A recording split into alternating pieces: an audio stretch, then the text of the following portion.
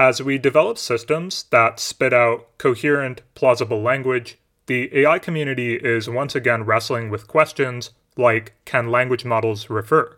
Which is exactly the title of a recent paper by Matthew Mandelkern and Tal Linzen. We've considered a few questions like this on previous episodes of this podcast, but I wanted to speak with someone whose primary focus is the philosophy of language, to understand how this all comes together. My guest today is Harvey Lederman, a philosopher at UT Austin whose interests span topics in areas including the philosophy of language, the philosophy of action, and the moral metaphysics of Wang Yangming. We discussed Harvey's work on the metaphysics of propositional attitudes, the semantics of propositional attitude reports, and an interesting issue that arises with Frege's distinction between sense and reference that I mentioned earlier. Finally, we dove into his new paper with Kyle Mahowold that considers Alison Gopnik's idea of LLMs as a cultural technology, or bibliotechnism. An important thing to focus on here is the question, can we explain the behavior of large language models without attributing agency to them? I hope that in addition to providing some interesting perspectives on the reference question as it pertains to language models, this episode gives you a glimpse into some of the questions a philosopher of language thinks about. This is the Gradient Podcast, and I am your host, Daniel Bashir. If you've been listening to the podcast for a while, or if you are new, you may or may not know that The Gradient is a project run by a few engineers and grad students. The podcast is, at the moment, a one-person effort. If you like what we're doing, it would mean a lot to us and to me if you'd consider supporting us by either writing a review wherever you're listening to this podcast or upgrading to a paid subscription on Substack. But now, without further ado, Harvey Lederman.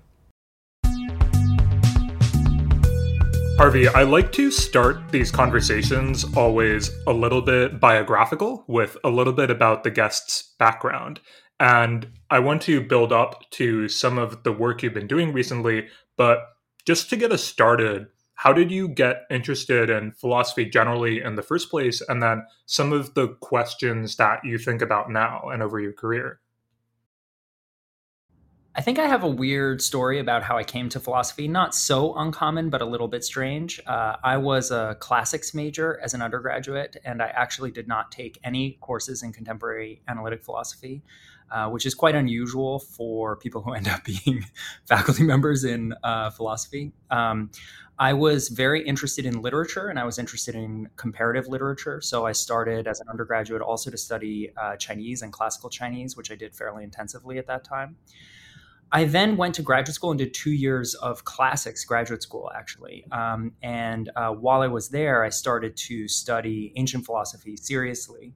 And in the course of that time, I realized that, well, first of all, I discovered Aristotle, which really blew my mind. I was so interested in pretty much all parts of Aristotle, but especially Aristotle's physics. And in fact, my first paper is about Aristotle's physics.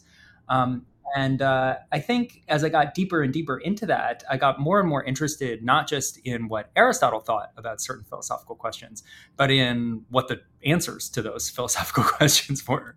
And so I started to consider the possibility of going to graduate school in philosophy, which was a new departure for me. You know, I hadn't been in a philosophy department.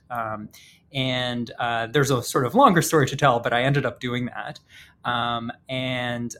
As I made that move from classical philosophy to contemporary philosophy, I got particularly interested in a set of questions about joint agency, kind of social agency, questions that you might think of as associated with game theory, and that I was studying in connection to tools from game theory, and also relatedly in how conversations work, because those are instances of kind of joint activity. And that led me into a bunch of further questions, some of them about the nature of rationality, because the models and the sort of theories that I was interested in of joint agency were predicated on particular accounts of individual agency. So how would people do things together or do things in competition with each other? Well, it depended in part on how they would do things alone. And so I became interested in accounts of that. And that made me very interested in some sort of foundational concepts, things like belief, knowledge, rationality, that are the central topics in epistemology, at the same time as never losing interest in questions about how conversations unfold and how those are relevant also to these questions about sort of basic individual notions. I want to get on to talking about some of your specific work. And the first paper I had in mind was this really interesting one on higher order metaphysics and propositional attitudes. And I did some searching around and found a tweet that you wrote about this paper where you said that this is the paper of yours that you're probably the least happy with because you weren't satisfied with how you managed to make the central challenge precise. And I can definitely see that there's like this is a really difficult question that's being wrestled with in this paper. But I guess by way of introduction, I'm curious maybe to hear you expand on that and kind of get into how you started thinking about the questions in this paper. So, I told you a little bit. I'll answer the last part first, and then maybe we can work up to why I'm not totally satisfied with this paper. As I mentioned, I started out by working on topics about sort of rationality among groups, how people relate strategically to each other, but also in particular how they coordinate with each other. And one thing that I became interested in was the extent to which various mathematical models that we use of rational agents are idealizations, are applicable to people. Now, this is certainly, I'm not the person to discover this question. There's been an enormous amount of discussion in economic theory about, in part, connected to the so-called behavioral revolution of the 1970s, about the extent to which these abstract models of rationality connect to the psychology of humans.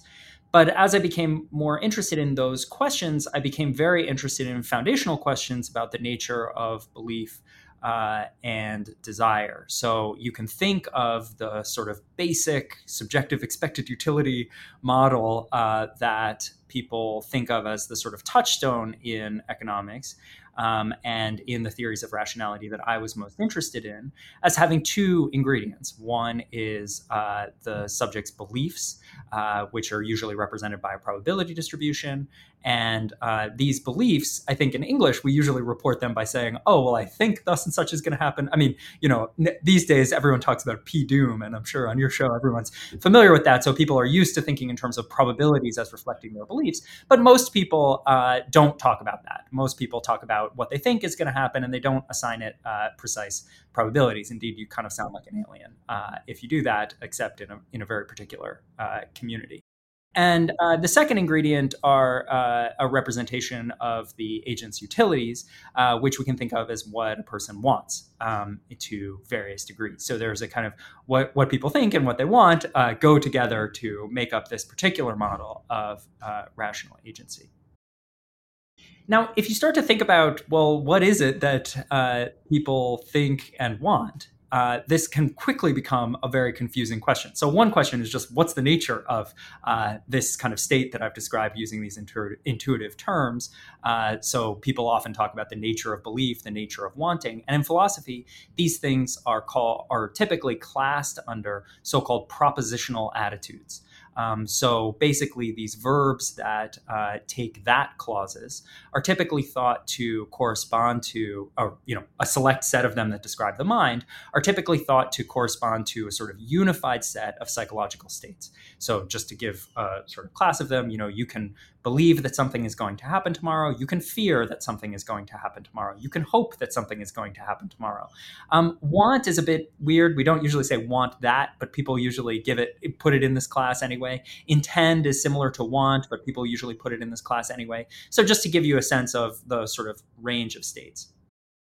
Now, there's this question about the nature of these states, like what are they and why should we care about them and what is it for people to have them? And maybe we'll come back to that in connection to, enormous literature now on the question of whether modern LLMs have these states. But there's one kind of question that I've been particularly interested in, which is what is it that we want or think or hope or fear or know? And I'll try to motivate that question a little bit for you. So if I say that I know that, Inter Milan will win today in their game, it seems like there's a thing that I know, namely that Inter Milan will win today. But there's this thing that Inter Milan will win today.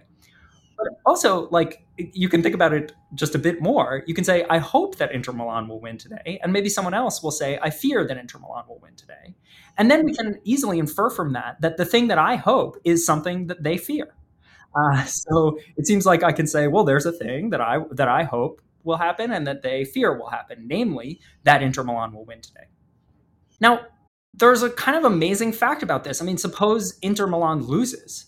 Well, then the world doesn't provide an object that our wanting or hoping or fearing could be related to. So, in many cases, if I kick a table, then I stand in a relationship to that particular table. I stand in this relation of having kicked to the table that exists in the world. And that's very easy to explain. There's a relation between me and the table.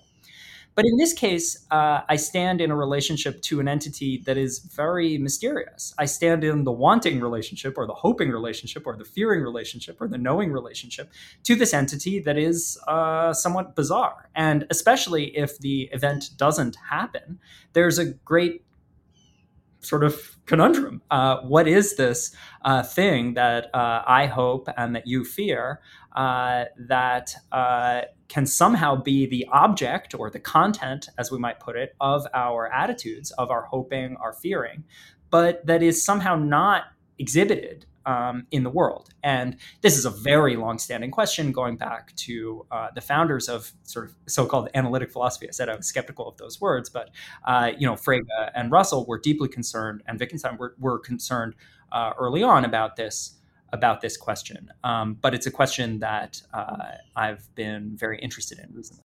I guess that just gets us to the setup of the paper, but maybe we can talk about it in more detail later. Yeah. So I guess by way of setup, there are a few different things that I want to go into here. You brought up the question of, so the example you use in your paper, I guess, as opposed to this example, is that if Alice believes that some rabbits can speak, then we have this entity, some rabbits can speak. And it's weird to conceptualize, at least, what in the world is this entity. As you motivated, this is kind of mysterious, and we're sort of interested in a lot of things about how propositional attitudes towards these entities might work. And one thing you bring up early in the paper is kind of your interest in people who sort of take a language seriously as a reflection of the world and take its syntax to correspond in an important way to reality. And so for this higher order metaphysician, that is to say, for a syntactic type, there's a corresponding ontological category. And this kind of relates to the some rabbits can speak. What is like the category that this picks out in the world? And so could you speak maybe a little bit to just unpacking what's going on there and how you think about, again, this question of these syntactic types, the reflection of things out there in the world? I think this also speaks to some much broader questions as well. But I'd love for you to unpack that a little bit. Yeah. So I think it can sound like you're an insane person if you say, take a language to correspond to the world or something like that. So let me try to say a little bit just to motivate that general idea, and then try to say a little bit about what higher order metaphysics is and how it offers an answer to the question I was discussing a minute ago. So if you think about, theories in physics or something are couched in a particular mathematical cum English language. So someone writes down a theory. There's a little bit maybe of a question of what the theory is. In some cases, it's just a set of equations, and you can point to it and you can say, those are the equations. In other cases, maybe we haven't figured out what the equations are. People are still working on it. String theory is a bit like that. There isn't an exact thing that you can point to. In fact, maybe some of the sort of intuitive ideas that people haven't yet been nailed down into an exact mathematical form at all. But in these cases, we're taking the symbols of our language to correspond to the world in a very direct way. So I think that's at a very fundamental level. People are saying, well, this term is talking about, space time or some particles or whatever it's talking about. And I think so that's a model at the very ground level for how you might think about how language corresponds to reality, and how we might think like, oh, when you're writing down these theories, I mean, it would be a disaster if there were sort of parameters in the thing that didn't correspond to reality. I mean, the whole project is to try to give a description of reality. Now, the higher order metaphysics is an approach to metaphysics that involves well, it's a little controversial what it involves, but I'll describe it in the following way. It involves developing a new language and then claiming that that new language corresponds to reality in a very particular way. So I started with the example of these theories in physics because I think that's a helpful example of a case where it's not that you grew up speaking that language. So as people and many different researchers have developed this formalism and developed this language, they've kind of given it a meaning over time. And so these are new invented. I mean, at a certain point, they were invented symbols, but they were able to have this meaning where they corresponded to reality. And now, in some cases, they're our best description of how reality at a fundamental level works.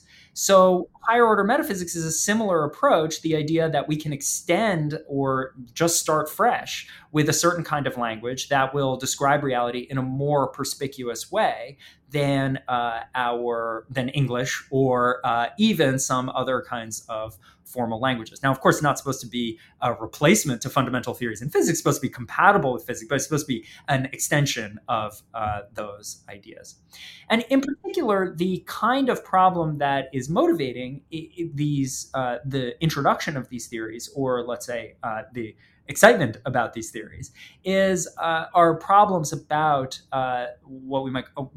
problems about properties and propositions and things like this, which I'll explain now. So there's been a really long-standing problem in all philosophy that I know of, including the Chinese tradition, the Indian tradition, and the European tradition, that about the nature of what are sometimes called universals. Maybe listeners are most familiar with Plato's reflections on this topic, where Plato thought that there were these forms in heaven, and the way that things got their properties, or the explanation of things having their various properties, had to do with their participation in these forms. So if you ask, why is my shirt blue, it would be arguably because it participates in the form of blueness. It's a little bit unclear whether Plato thought there were forms of those things. That doesn't really matter for our purpose. But the key point is that Plato thought that there was this thing, blueness, that was floating around in what philosophers like to call Plato's heaven. I mean, it's unclear whether it actually had any spatial location or anything like that, but it's a sort of semi-abstract object that somehow plays an explanatory role for properties in the material world. Now, I think maybe your listeners will think, what? There is a form of blueness. What are you talking about? Where is it? What are its features? How do we know that it's out there? Things like that. So you can see immediately that this kind of theory of properties, which is blueness and how blueness gets instantiated in objects in the world, is very confusing and very kind of hard to think about. Now, many philosophers love that view. So, it's not that no one out there is a fan of this view. But it seems like we would like a theory that explains what these words like blueness refer to, or what is blue, how it works in the universe, that doesn't commit us to there being an object that is this kind of sphere floating in Plato's heaven of perfect blueness. And that's not the only motivation for higher order metaphysics. I'm sure some of my best friends in higher order metaphysics will dislike this way of motivating it. But I think a way in is to think that we would like a language that allows us to perspicuously describe features of these properties in the world, like is blue, in a way that doesn't commit us to thinking that there are these objects. So we'd like to be a bit neutral, but still be able to reason systematically about these kind of is blue and so on. So, a language that allows us to do this is these higher order logics, which are, in this case, familiar from the so called simple theory of types. And these languages have a kind of complicated history, which I'm actually not an expert in. But Frege himself was already working in a kind of species of, in the 1890s, was already working, and before, was already working in a species of what we now call these higher order languages. But basically, the higher order languages are similar to first order logic, except they allow quantification over different argument places. So in first order logic, you can say something like there exists an x, fx. And that's a smaller case variable. And in most of, or in a lot of mathematics, that's the kind of quantification that people are familiar with. And that might correspond to, like, there exists a rabbit. We might say F just stands for rabbit or something. And so there exists an X. X is a rabbit, would be the thing that we're interested in. But a different thing would be if we want to quantify also over is a rabbit. And that's exactly what I was saying before, that when Plato talks about blueness, he's thinking there's this object, blueness. And so he would write that the same way, like there exists an X. Plato didn't have these languages, so when I say he would write it, I'm not really saying that Plato would have said this, but the thought is somehow that Plato would have said this in the same way, that there exists an X, X is a form of blueness, or something like that. But the higher order approach is to treat these as a sort of irreducible, different form of quantification. So if there's a rabbit, we can say there exists an F, A is F. And so that would correspond to, like, there exists is a rabbit, A is a rabbit. And maybe a good way to motivate this sort of thing is if you think of two people who are teachers. So, Mary is a teacher and John is a teacher. Then you can think, well, there's something that Mary and John both are. And so in our formal language, we would write this as there exists an F, Fm, and Fj, where now we're quantifying over these Fs. So that's a second order quantification, which allows us to quantify over these properties directly, and crucially allows us to do so without assuming that they belong to the same category in an important sense, or the same domain as the first order objects. So we can quantify over the first order objects, but we can also quantify into the position of syntactic expressions like is a rabbit in such a way that we can make sense of there exists F, Fa, and Fb, that sort of form. And in the higher order logics that metaphysicians have been interested in recently, you can do this for every syntactic type in a well-defined language. I myself don't believe that that second kind of quantification is possible in English. I gave you some examples, like, there's Mary is a teacher and John is a teacher, so there is something that Mary and John both are, where that's supposed to be an English example of quantification into a predicate position. But I don't think that you can quantify into much higher types in English. It's very hard to make sense of what's being said. So the systematic languages of these higher order logics are things that allow us to do that in a very rigorous, rigid way. Yeah, I really liked, actually, I found the formalism in your paper very helpful for thinking about this, surprisingly to me.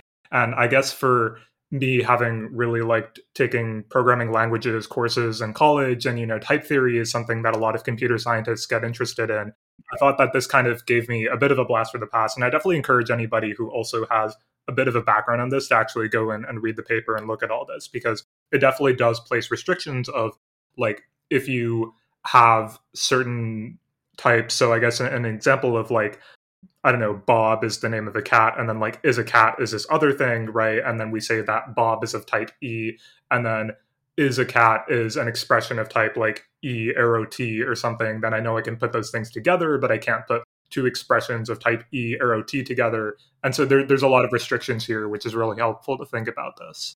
Exactly. Yeah, I worry that without a blackboard, your listeners are going to be, driving off the road trying to visualize what we're talking about. But I hope it's not too unclear. Watch this one with a notebook in hand, or listen to this with a notebook in hand, I think is the right thing to do. I want to talk about a couple of the features of a language and the ways you think about them that come up in this paper. And the first one is actually a little bit high level. You talk about in section 4 about this idea of justifying the claim that higher order languages are, quote, meaningful and not vague.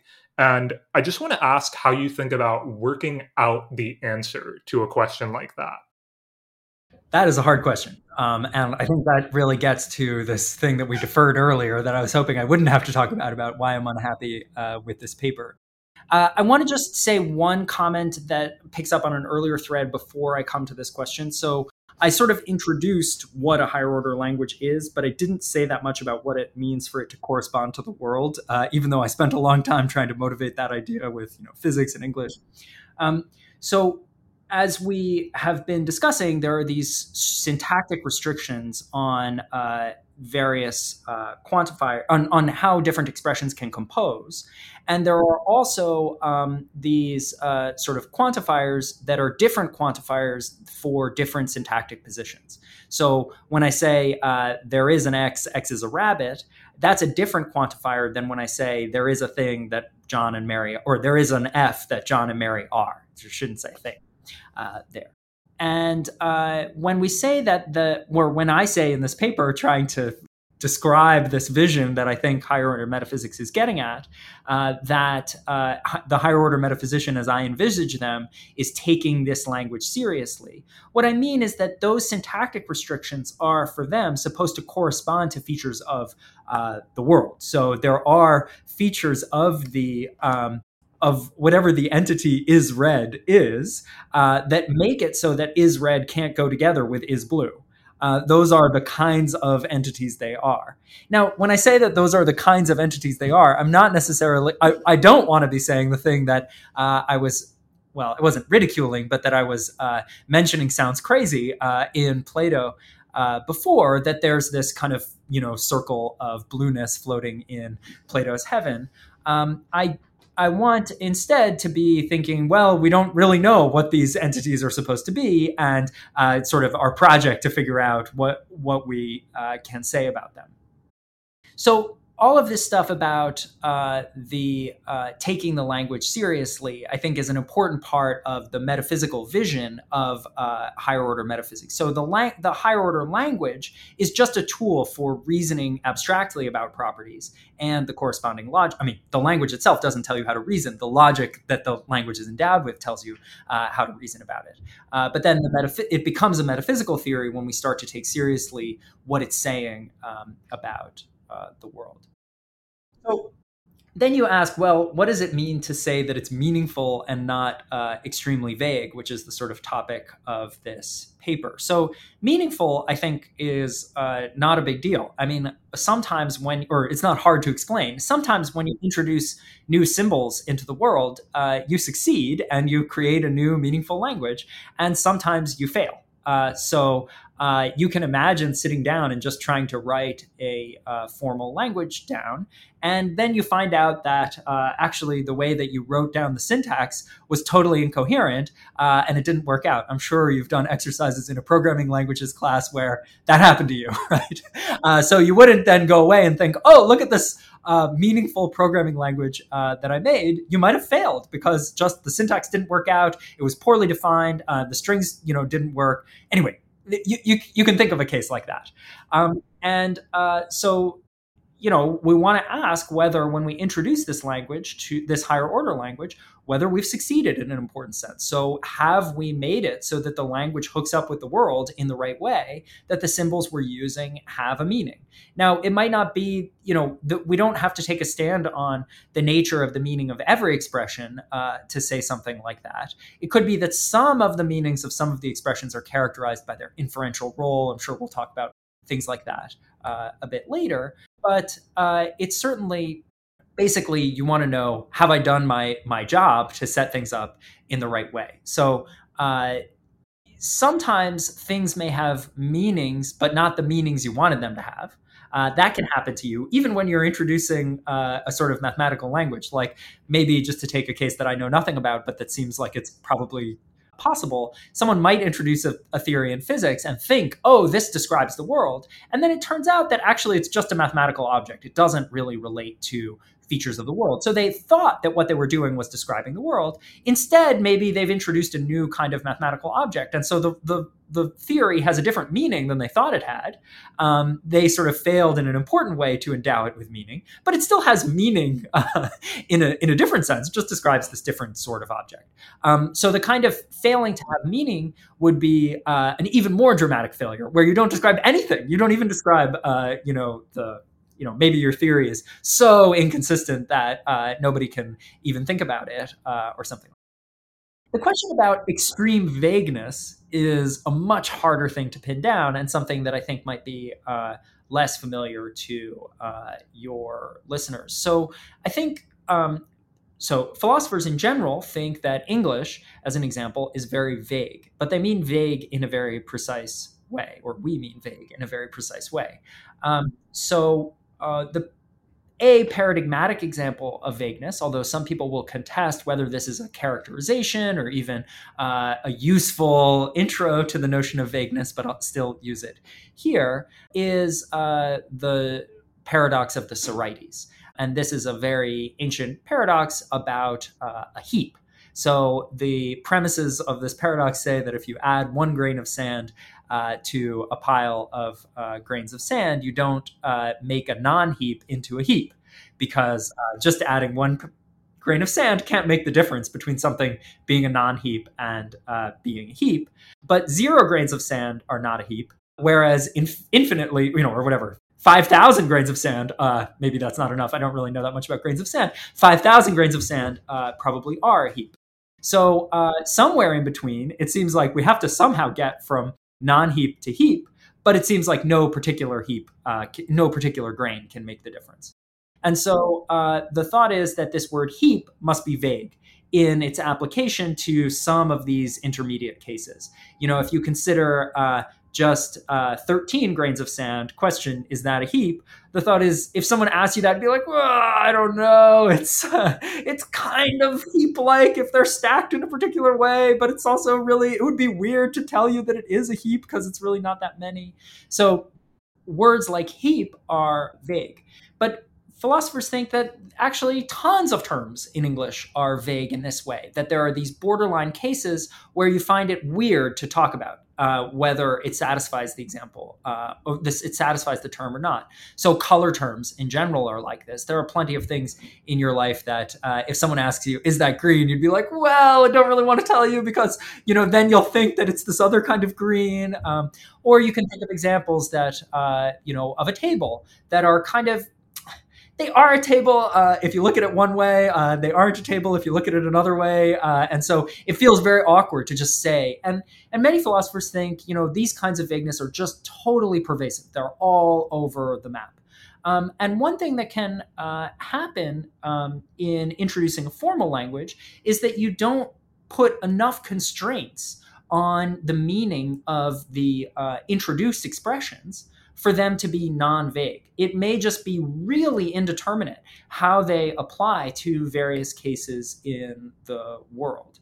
And the thought is that maybe when these formal languages in higher order metaphysics are introduced, they too are extremely vague in this way. Maybe there are so few constraints on how this language gets interpreted that it's unclear what we mean when we say, or it's maybe clear in some sense what we mean when we use expressions of this language.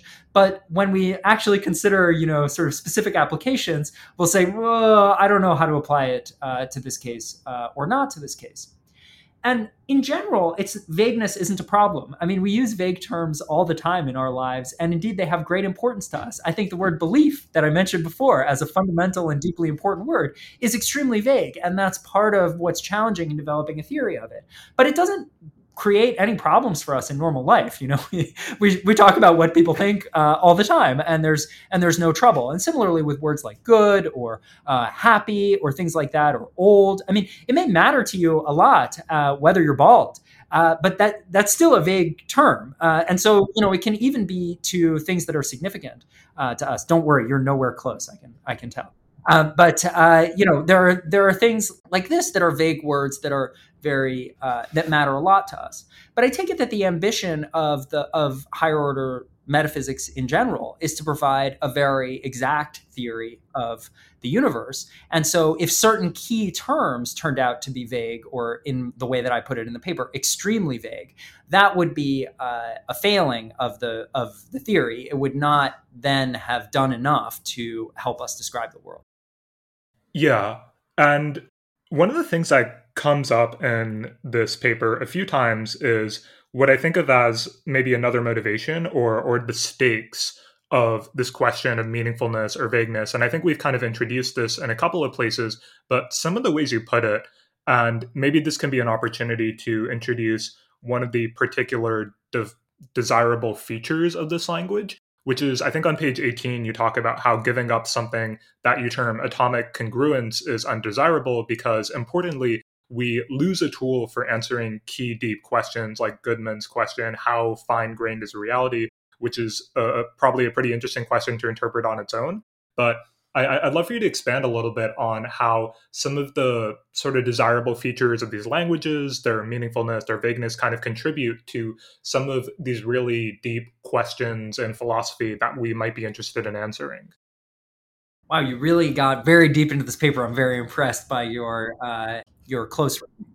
I think a key question in higher order metaphysics and involves something that I haven't talked that much about yet, but which I'll now say a word about, which is higher order identity. So I've talked a lot about quantification at these different into these different syntactic places, or as I've put it picturesquely, although I'm a little bit nervous about this way of putting it, over these sort of different categories of entities. But in addition to being able to quantify over these different categories of entity, we can also talk about identity among them. So, for example, we can ask whether is red is identical to is blue. Now, in the formalism that we use in higher order metaphysics or in these kind of higher order logics, that identity symbol can't be used between two objects. So if we ask if I'm identical to you, assuming we're both objects, not properties or something, then that would be a different identity, a different kind, a different identity symbol, and maybe a different relation in the universe than the one that holds between is red and is blue. But they have certain crucial structural components in common. For example, they both presumably allow that identical things have all the same properties. They both presumably are reflexive relations, so that things bear them to themselves. They're presumably transitive, and so on. But when we start to ask questions at these higher levels, we realize that there's this array of challenging but also fascinating and potentially fundamental questions about the nature of reality that are very hard to answer. I mean, it's pretty clear to me, probably clear to you, that is red is distinct from is blue. I mean, there are some things that are red and not blue. But there are other questions that feel very hard to answer, like, is red identical to is red and is red? So if when I say that, this jacket is red and this jacket, is that an identical claim, that sentence, is that identical to the jacket is red and the jacket is red? I don't know. Hard question. And it seems like it doesn't seem like we can, in fact, formulate directly these questions very explicitly in the higher order language, and they arise very naturally. But the problem is that answering them requires that we know what we're talking about in an important sense. We don't want it to be the case like, oh, you can speak just one way, where you say that is red is identical to is red and is red. And we can speak another way where they're distinct. And both ways are perfectly fine ways of speaking. because that would mean that we weren't really addressing a fundamental question about the nature of reality. We were just legislating some weird fact about a formal language. So insofar as these are metaphysical theories, we want it to be that the language is specifically, is sufficiently well specified that there's an answer to those questions. Otherwise, we're just floating around in the dark, doing some weird game with the languages that we are, trading, as it were, insights about, but not really addressing a deep question about reality. So the challenge I was trying to pose in the paper, somewhat unsuccessfully, I would say, was the idea that maybe these languages, given certain assumptions, are so poor, are so underspecified that there may not be a determinate answer to the kinds of questions that other theorists in this area have been taking to be fundamental and really deep questions. Yeah, that's really helpful. Another aspect of these languages I want to ask you about, and this is maybe a last question for this paper. I realize we've been spending a lot of time on this paper, but I guess it's just so interesting and I've had so many questions about it, is there's kind of two things you said that stuck out to me. And one of them is sort of about a way to maybe, how do I describe this? Like respond and think about the reading of one of the sentences you introduce in this paper, and you call it A, and I need to find where A is defined so I can remember what the sentence says. I recall like it had to do with Hesperus and Phosphorus, and that these are co-referring names. And what we are interested in is the fact that, like in our theory of the mental content of a person who maybe has a belief about Hesperus but not about Phosphorus, these refer to the same thing, but like it's possible intuitively for somebody to believe something about Hesperus but not believe something about Phosphorus because this person does not realize that these two things actually like co-refer. And one of the interesting things about this is you note towards the end of the paper that you're sort of talking about a plausible theory of English and how we might respond to some certain objections here. And you say if we understand our intuitions of mental content to be based on judgments of English sentences. I find that really interesting because especially in another part towards the end, you talk about there's a notion of context sensitivity when it comes to speakers of a language, and the fact that maybe we could imagine speakers of like a non-context sensitive language and how that would be different from some of the intuitions that you and I have about sentences, like Bob believes something about Hesperus and something different about Phosphorus. And so it's just interesting to me to think about the notion that we could have a totally different language that is maybe not context sensitive or not English, and that this could really affect the ways in which we intuit what the mental content somebody has looks like. And this is like maybe a very broad, vague, not well-defined question, but I'm just kind of curious to hear you think a little bit about to what extent our intuitions about mental content maybe are based on judgments of English sentences. And then if you have any thoughts on what the possible available differences are in how we could judge mental content, if I'm like failing to make this question, a good like full one, but hopefully some of like the motivations there make sense. Yeah, definitely. So, I mean, I think that there's one way of thinking about mental content where you think, look, why is language relevant at all? We do cognitive science, and that's what tells us about the attitudes that people have and the behaviors that we use to, or the sort of and the attitudes that we attribute to people in order to predict their behavior. And so it doesn't really matter how people talk about it in English or Turkish or whatever. The question is, what is our scientific theory of people going to say about what attitudes they have? And I think that there's certainly an important project there, which is, a very deep and important project there, which is to understand how to give a theory, a high level theory of behavior, and in terms of various kinds of categories that we are partly inventing, partly discovering as we figure out what's useful to predict at this appropriate level various people's behavior.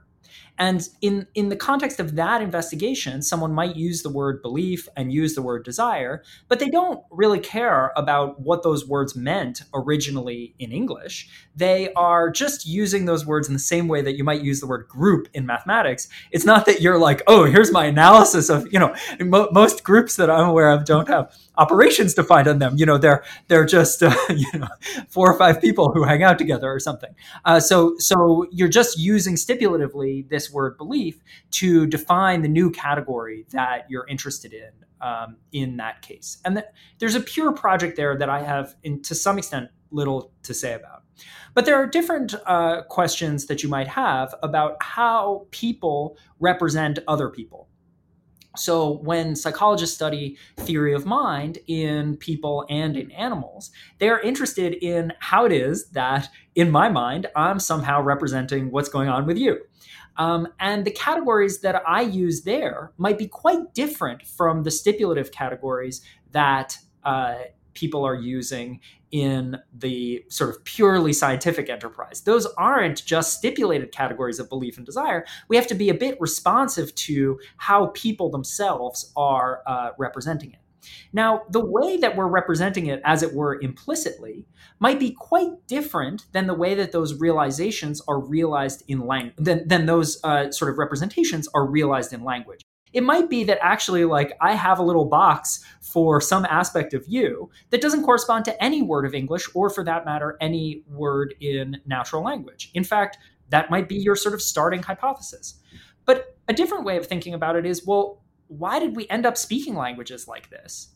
It seems that many languages in the world, even those which are historically unrelated, have certain classes of these verbal expressions for describing aspects of people's minds. And presumably that corresponds to some sort of need that people had to talk about those aspects of people's minds. So there does seem to be some relationship between belief and desire in the theory of mind kind of sense. Or there's a sort of proposed idea that there should be some relationship between that and the way that those things are realized in English. Now, there's a question of what we're studying. I've just given you 3 different notions of belief and desire. One, the thing that's realized in English or other natural languages, and one, the theory of mind notion, and then the third, this kind of cognitive science notion, which is, I don't know, maybe discovered / invented in a different process as we figure out what's useful for predicting organisms like ours. Now, it seems like one question we can just ask is, well, what are philosophers most interested in? And I think the answer is depends on who you talk to. So some philosophers are actually most interested in the thing that's realized in English. So they're interested in what we're talking about when we write novels about other people's minds. We're interested in what we're talking about when we have those deep, debrief conversations after a bad, friendship event or something like that. That's what we're interested in understanding. We're interested in understanding this kind of social practice also of talking about each other's minds. A different kind of philosopher is most interested in the theory of mind thing. They're most interested in trying to understand how it is that we conceptualize other people, regardless of how we talk about it. And a third kind of person is really don't care about either of those issues and is most interested in the kind of cognitive science notion.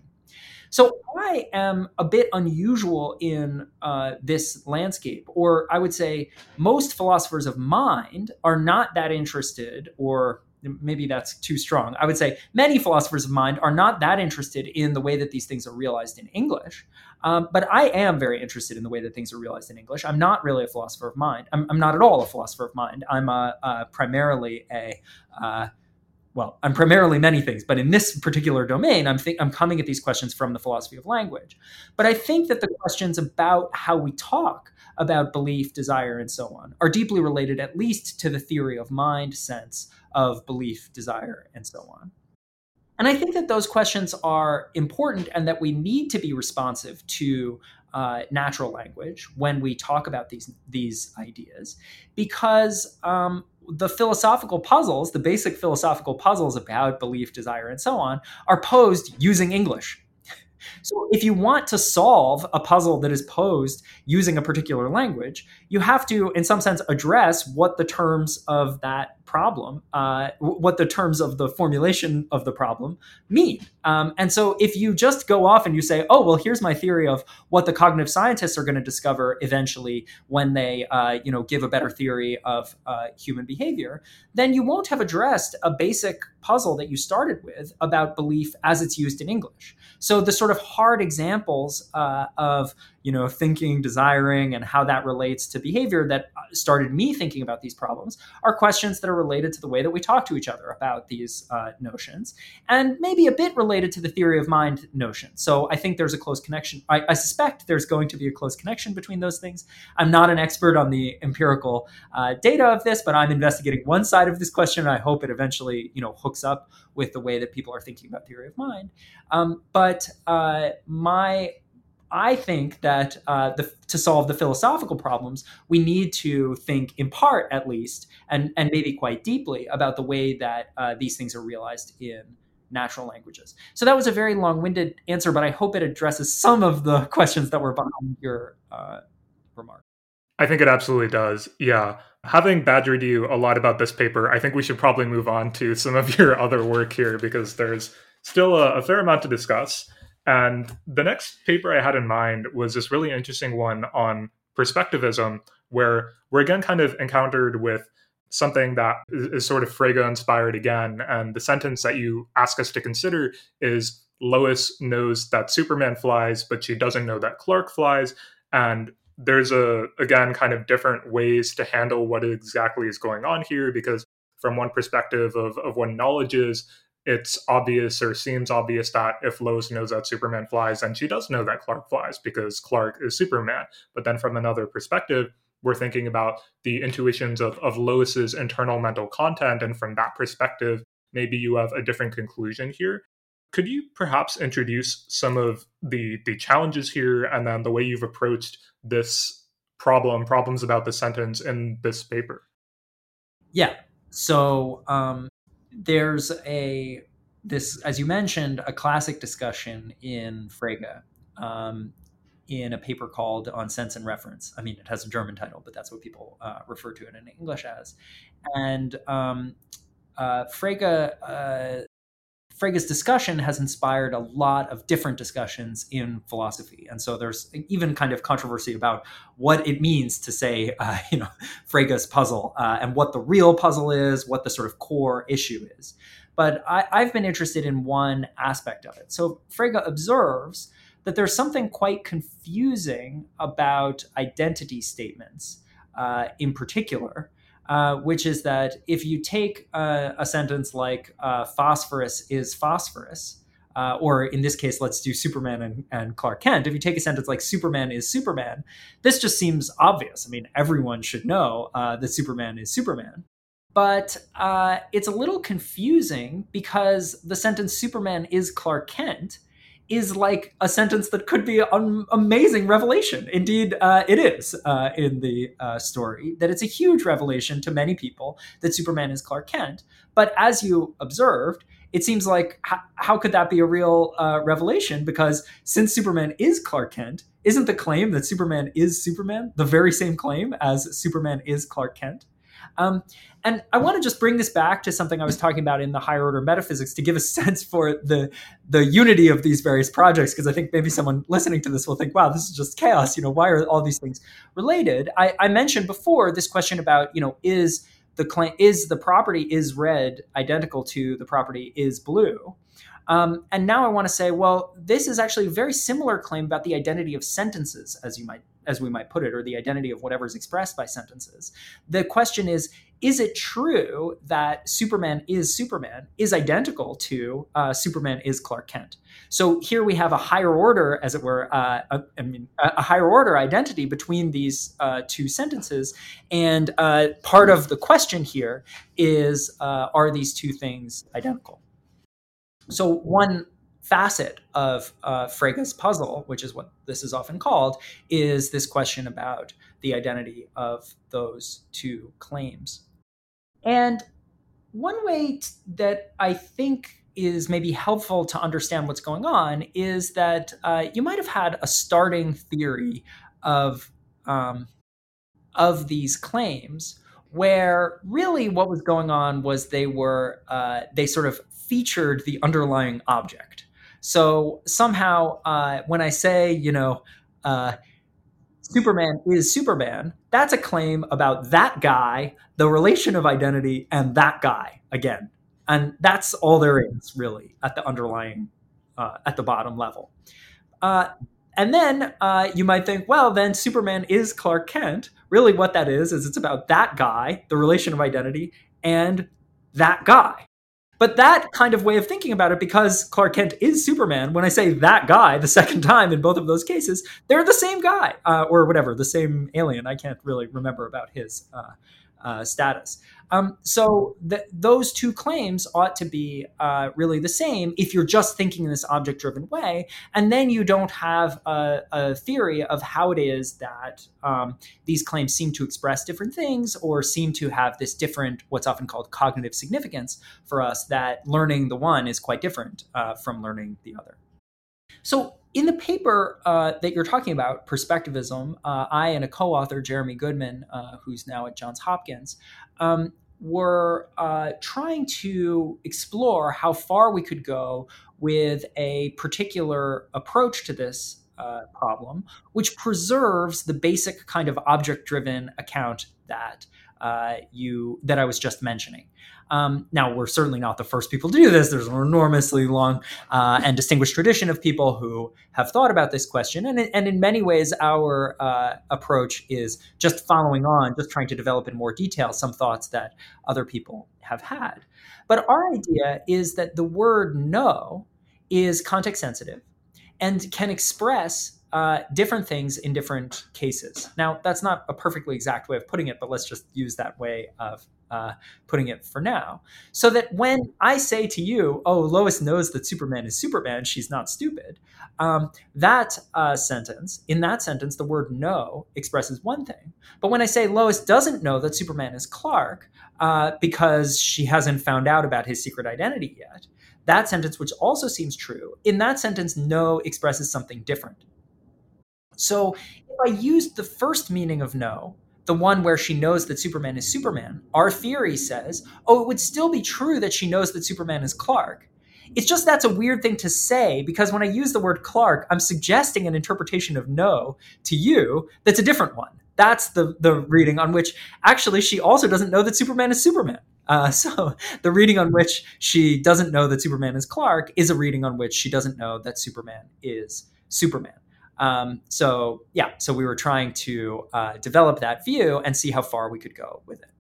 Yeah, and so one of the things you introduce in this paper is the relationship between propositional attitude psychology, so Lois's, what we say about whether Lois knows or believes something, and their corresponding mentalese generalizations, where you bring in the idea that there is this kind of language of thought, this mentalese. Could you talk a little bit about that as well?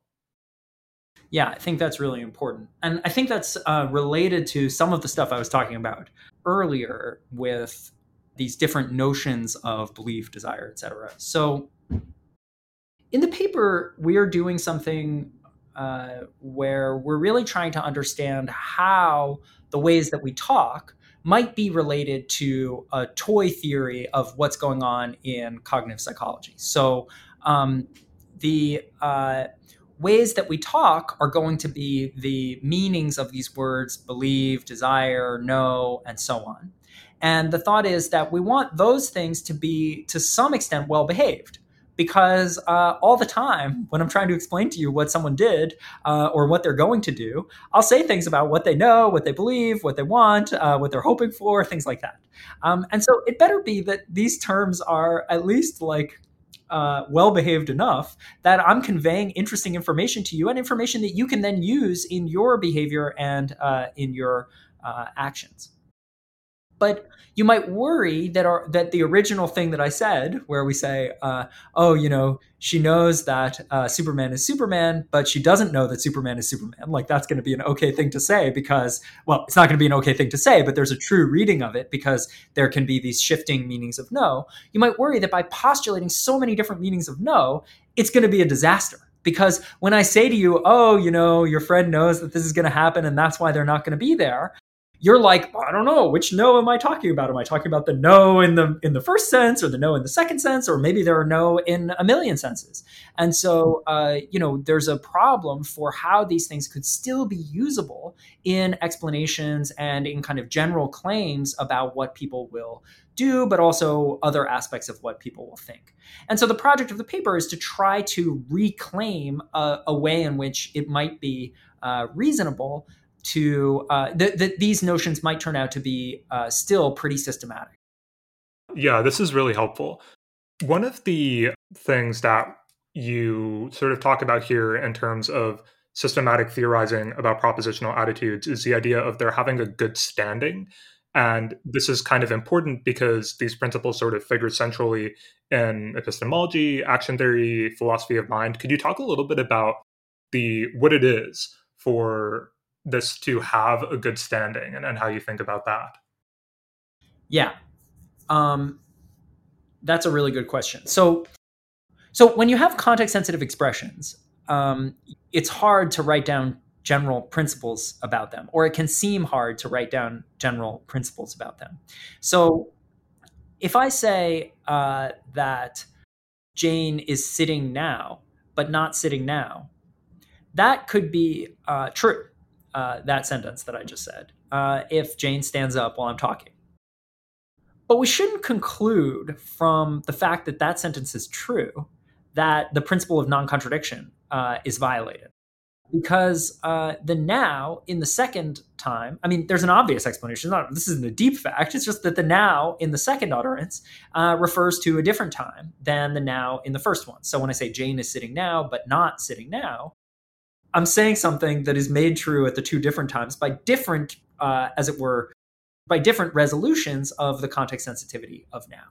So I think this shows that if we want to say that the principle of non-contradiction is a principle of the logic of English, we have to restrict how we're understanding what count as instances of that principle. We can't just straight away just look at any utterance of English and say, oh yeah, that counts just by looking at its form. We have to know more about how the relevant expressions are interpreted.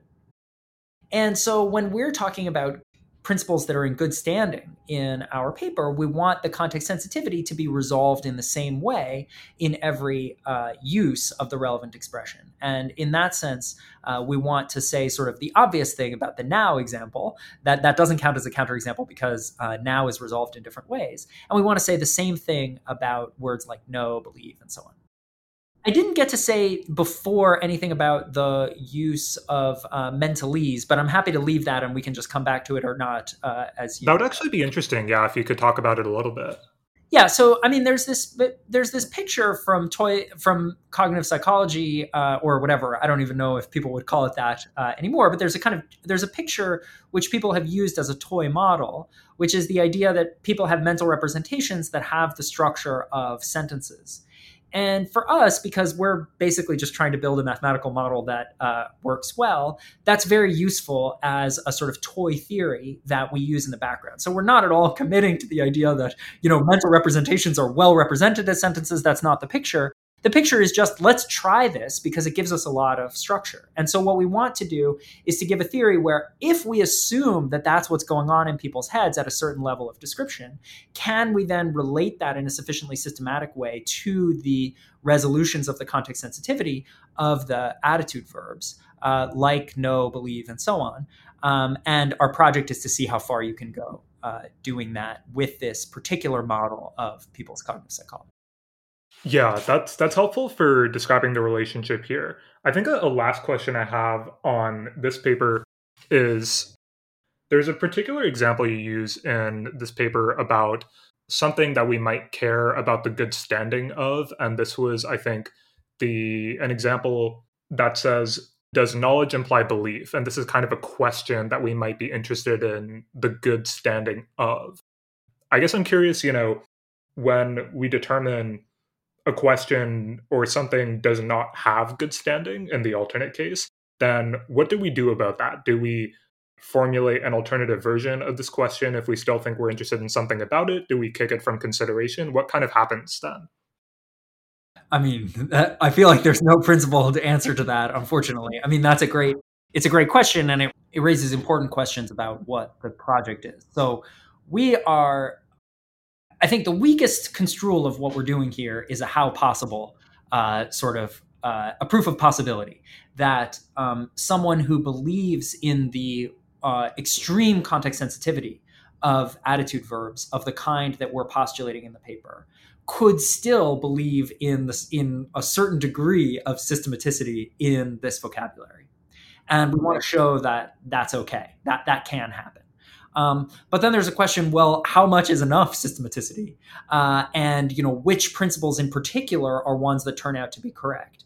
And I think that there can't be like a general answer to that, because maybe in the philosophy of action, where people are very interested in the relationship between intending and acting, are very interested in the relationship between intending and desire. Maybe someone has given, since we wrote that paper or before, a decisive argument against a certain relationship between intention and desire. Well, then we wouldn't want that theory to come out, that principle to come out in our systematic theory, because it'll be false in the underlying cognitive psychology, presumably, or false in English. So we're trying to be pretty neutral on which principles substantively turn out to be correct, and trying to give as broad a proof of possibility as we can.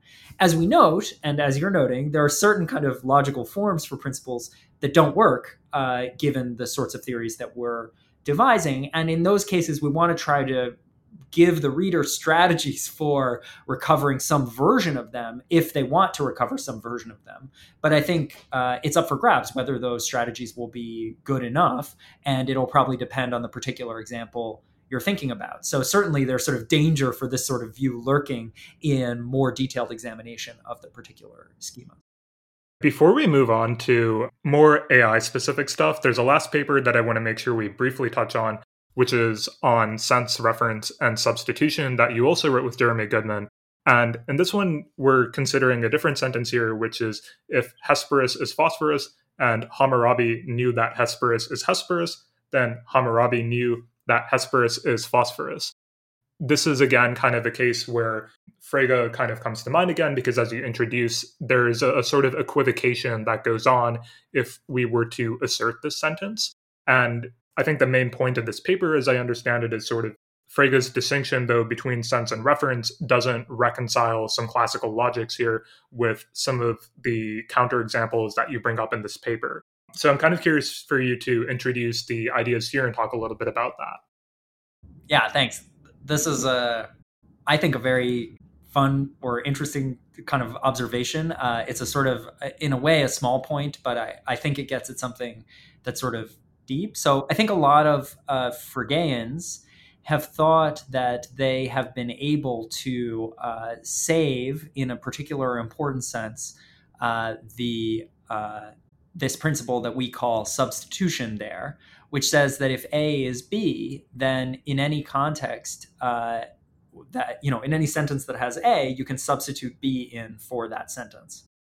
And the reason has to do with something that we already were mentioning, but it's going to take a little bit of explanation of Frege's own view. So Frege's view about the puzzle that I mentioned before, that he formulated using Hesperus and Phosphorus, but we've been talking about using Superman, which is a little goofy, but I hope still sort of intelligible, that his idea was that there are two aspects, as we might put it, of the meaning of an expression.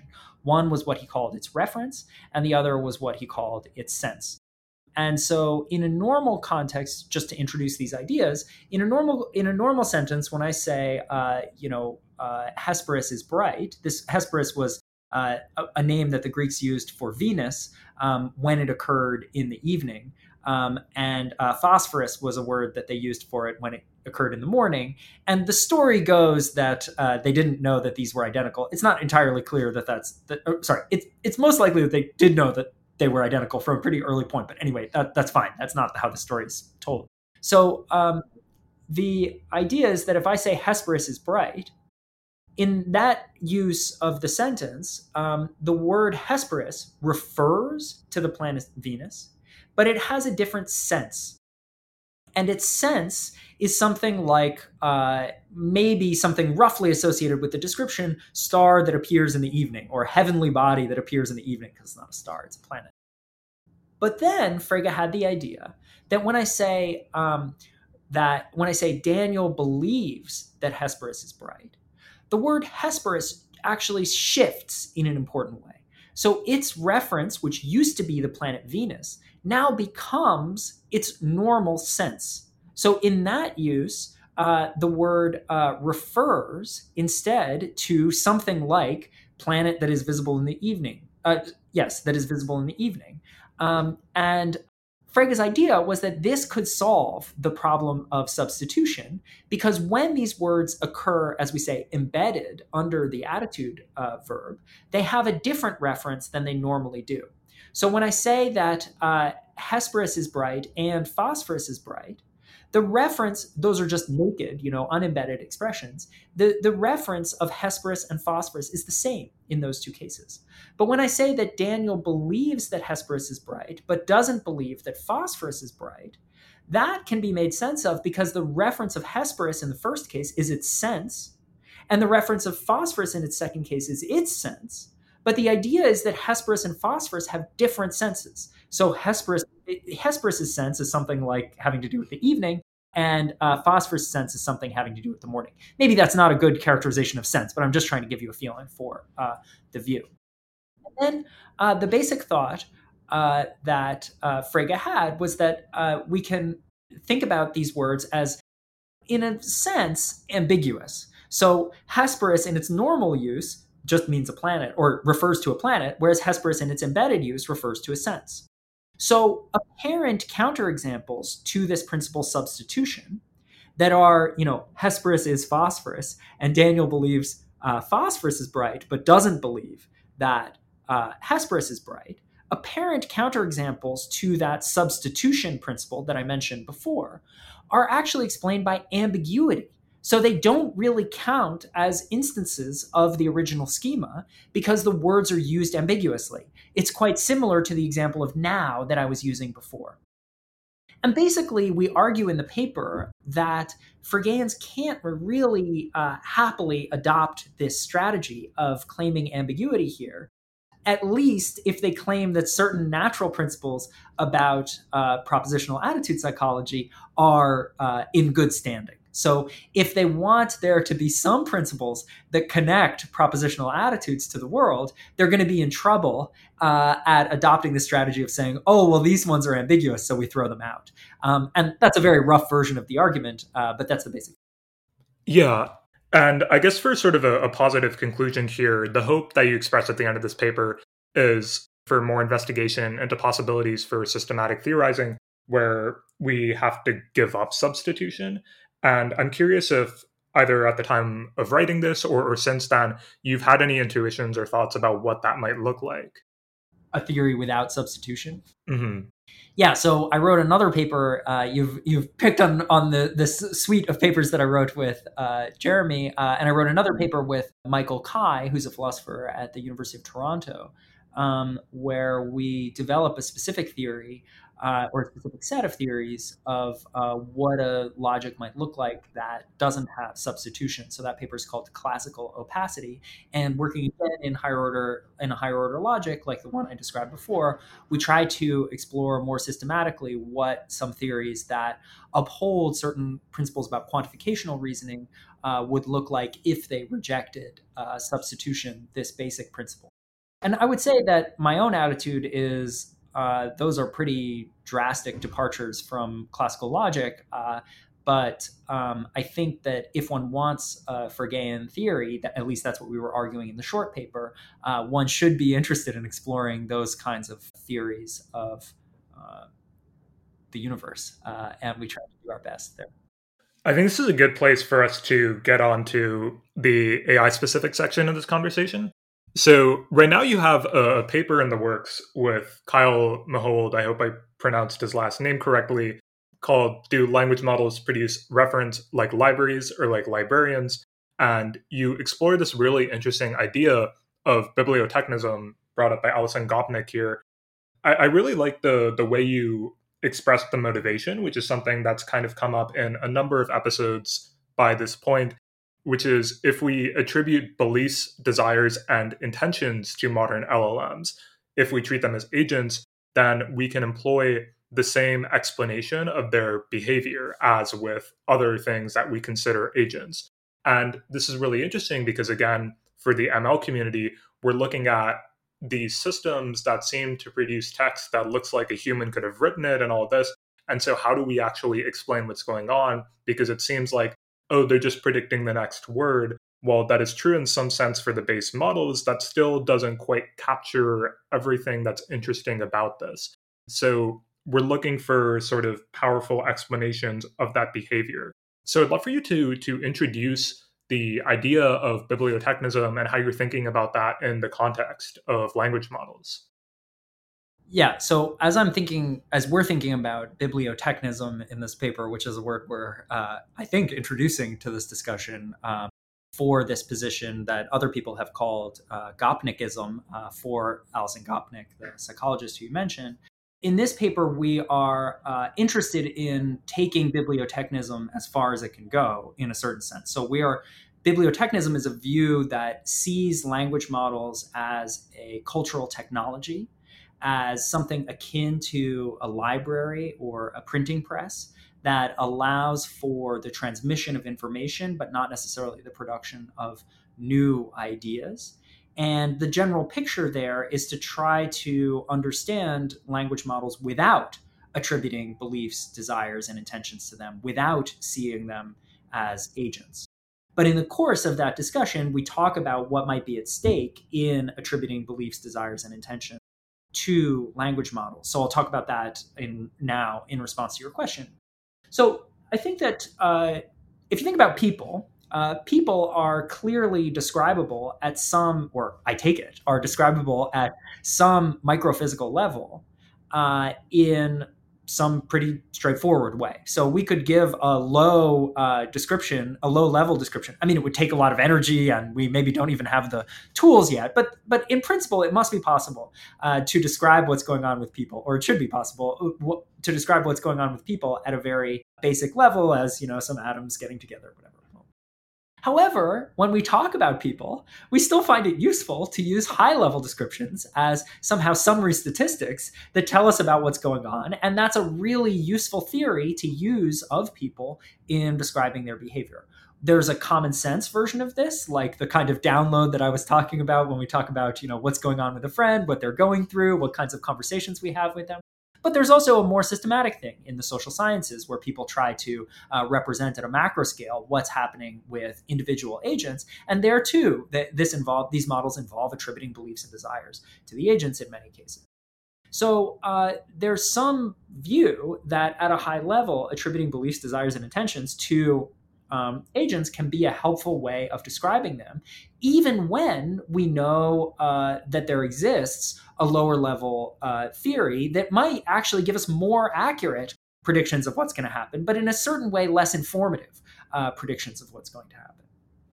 And so I think, as I see it anyway, and I'm not really an expert here, I'm sort of wading into this territory a little bit, perhaps unadvisedly. But the way that I see it, the question that we're asking about language models is we actually have, in this case, a better, maybe not a perfect, but we have a better understanding of what's happening, as it were, at a fine level of detail than we do with humans. But we're still asking, is it useful, or is it correct to have also this higher level description in terms of their beliefs, desires, and intentions? And there are lots of substantive theories in philosophy that we could talk about more of what it takes for those agents to have beliefs, desires, and intentions. Some of them think, oh, well, it's just enough if it's a useful tool to predict their behavior. That's a very kind of weak standard that something might need to pass.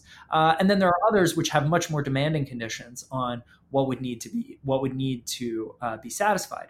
But I think it's helpful to think of them all in terms of this idea that it's not incompatible with the idea that we have this description at the fine level of detail, that we know what they're doing at some level of description. That's okay. There still can be a further question of whether there's a different explanation that's available in terms of beliefs, desires, and intentions. Yeah, one particular version of the what does it take question that I'm interested in is about reference. And you're really careful with the distinction in this paper, which I liked and which we talked about earlier, which was there's a difference between the statement that large language models produce inscriptions, produce words, and those words refer to things, and the statement that large language models themselves refer. You're more interested in that former statement about their producing inscriptions with which refer, and you talk about derivative meaning here. But I'm also kind of interested in that. What does it take for something to be capable of reference? And there's a way that I guess in speaking to somebody else about this, he brought up his notion that the capability for reference is there's sort of an ontological question of is this the sort of thing that is in the business of referring? And I'd be curious to hear you just talk a little bit about this idea, insofar as you've thought about it, of what it might take to be able to refer to something. Yeah, I think I don't have a view of like what the minimal conditions are, but I think that it's clear that humans can refer kind of as agents to things, and that's facilitated by our having beliefs, desires, and intentions. There are lots of substantive views out there about what it takes more exactly for something to refer, or what humans are doing when we refer to stuff. But it's clear that we can refer to stuff. Well, there's a natural use of the word refer, according to which we can refer to stuff without using language at all, and in lots of different ways that are, that maybe don't correspond to our literal meanings, and maybe are even involve kind of factual misspecification of what's going on. And just to say, I mean, and that's different from a text referring. So, I think it's very natural to say that the words in a book refer to someone, and that's a bit different than saying that the author was referring to someone when they did this. And I think it may be that the way that the words in the book refer to something is because the author was appropriately connected to them. We totally think that is probably normal, but that doesn't mean that the printing press was referring as an agent when it printed the book. So just to try to make that point a bit clear, like when the author is writing something down in their notebook, they are, by doing that, maybe referring to someone. In the paper, we're using the example of Shakespeare. So they are presumably referring to Shakespeare by writing that inscription. When the printing press then prints the words that the author originally wrote down, I don't think the printing press is referring to Shakespeare. The printing press can't do anything like that. But the printing press is producing a word that refers to Shakespeare. And I think anyone who reads the book is, of course, going to say, oh, this word refers to Shakespeare. It's the name Shakespeare. And so the fact that we're very interested in the fact that there can be this kind of intermediary that isn't itself a referring agent, but that nevertheless the system as a whole produces reference. Yeah, and this is sort of how you go from this idea of basic versus derivative reference, right? The person who is kind of in the world, is aware of Shakespeare, is writing down Shakespeare with their own hand or typing it with their own fingers, is actually the person who is doing this act of basic reference to Shakespeare. And their words carry that basic reference essentially, but then I photocopy it a bunch of times, I transmit it in different ways, and the word is still referring, as you're saying here, but now we have derivative reference where there's this causal chain that goes all the way back to the human being, the person who originally produced that basically referring inscription, but is not the same as that person or the words that they originally inscribed. Exactly. I mean, we're thinking that if bibliotechnism, this mouthful that we've coined, if that's correct, then it must be that the LLM's words refer in some way analogously to the ways that photocopies refer. So the words that the LLM is producing must be referential only in this derivative sense, only because they are somehow traceable back to words that a human produced, or anyway, that a creature with intentions produced, and or intentions, beliefs, desires, and so on. And so the idea is that if LLMs are like a photocopier, they're not sources of new kinds of reference to things, but they are instead just piggybacking on the original reference that people produced. And so the idea is that it's very important to draw this distinction between entities that produce the tokens, maybe without referring as agents, just as the photocopier or the printing press do, and entities which both refer as agents and refer through the tokens that they produce, like people, authors of books, or speakers. Yeah, so as an initial kind of intuition pumping move, you begin not with large language models, but with n-gram models and talk about how they can produce derivatively meaningful words. And I think we've kind of put together all of the infrastructure for this, but do you want to put together like the basic argument for why this is true for me? Yeah. So I think if you think about a unigram model, it's pretty clear. So unigram model is just picking a word as it were at random. Of course, there's a distribution that it's choosing from, so it's not doing it just uniformly at random over all text, but it's picking a word from its data, and we can think about it as just copying that word into the text that it produces. So if you think that photocopiers can produce referential expressions, then can produce expressions which refer. Then you should think that the n-gram, because it's just here photocopying, as it were, a particular token, can also transmit the reference of the original word. So in particular, if it's does its chooses from its lottery and then picks a token of Shakespeare, that token of Shakespeare refers to Shakespeare, not because the n-gram is some fancy new kind of agent that has intentions about Shakespeare, but because the original token referred to Shakespeare and it's a copy of that token. And so I think once you think about photocopiers, you can see very clearly that n-grams should be able to produce referential expressions that produce inscriptions that refer, even though I don't think anybody in the universe thinks that a unigram model has intentions or beliefs or desire. Well, sorry, anybody in the universe with any philosophical claim, there's someone who has the crazy view, but I think that view is a bad view. So I think you can see pretty clearly that the individual words that are copied are going to be meaningful in this derivative way.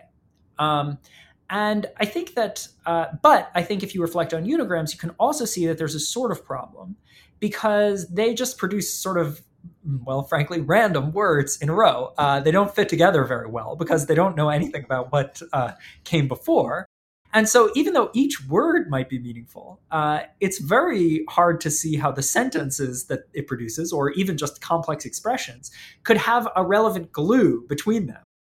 Because it seems like they're just produced in a way that is not sensitive at all to any of the relevant features of the sort of context or whatever that the word originally lived in. So if we go back to photocopiers, there's an important contrast here. The photocopier, copies a whole page. That's how it works. And because it does so, it's not just that the individual word Shakespeare will be meaningful. The whole sentence in which it occurs will be, the inscription of the sentence will be meaningful because it's copied the whole thing. But the n-gram, the unigram in this case, is garbling that context. And because it's garbling it, it's not causally sensitive in the right way to the overall context. So we don't want to say that the whole sentence inherits its meaning because there was no original sentence that it was copying. I mean, it's just copying some words chosen from all over its corpus. And so even though each one of them could be good, they won't fit together in the right way. Yeah, and an important point you bring up here is that there is some probability that with these n-grams, even if it's not always going to occur, they could produce a grammatically correct sentence. Can you talk a little bit about why that sentence still wouldn't be meaningful, why it wouldn't refer in the right ways that you're thinking about. Yeah.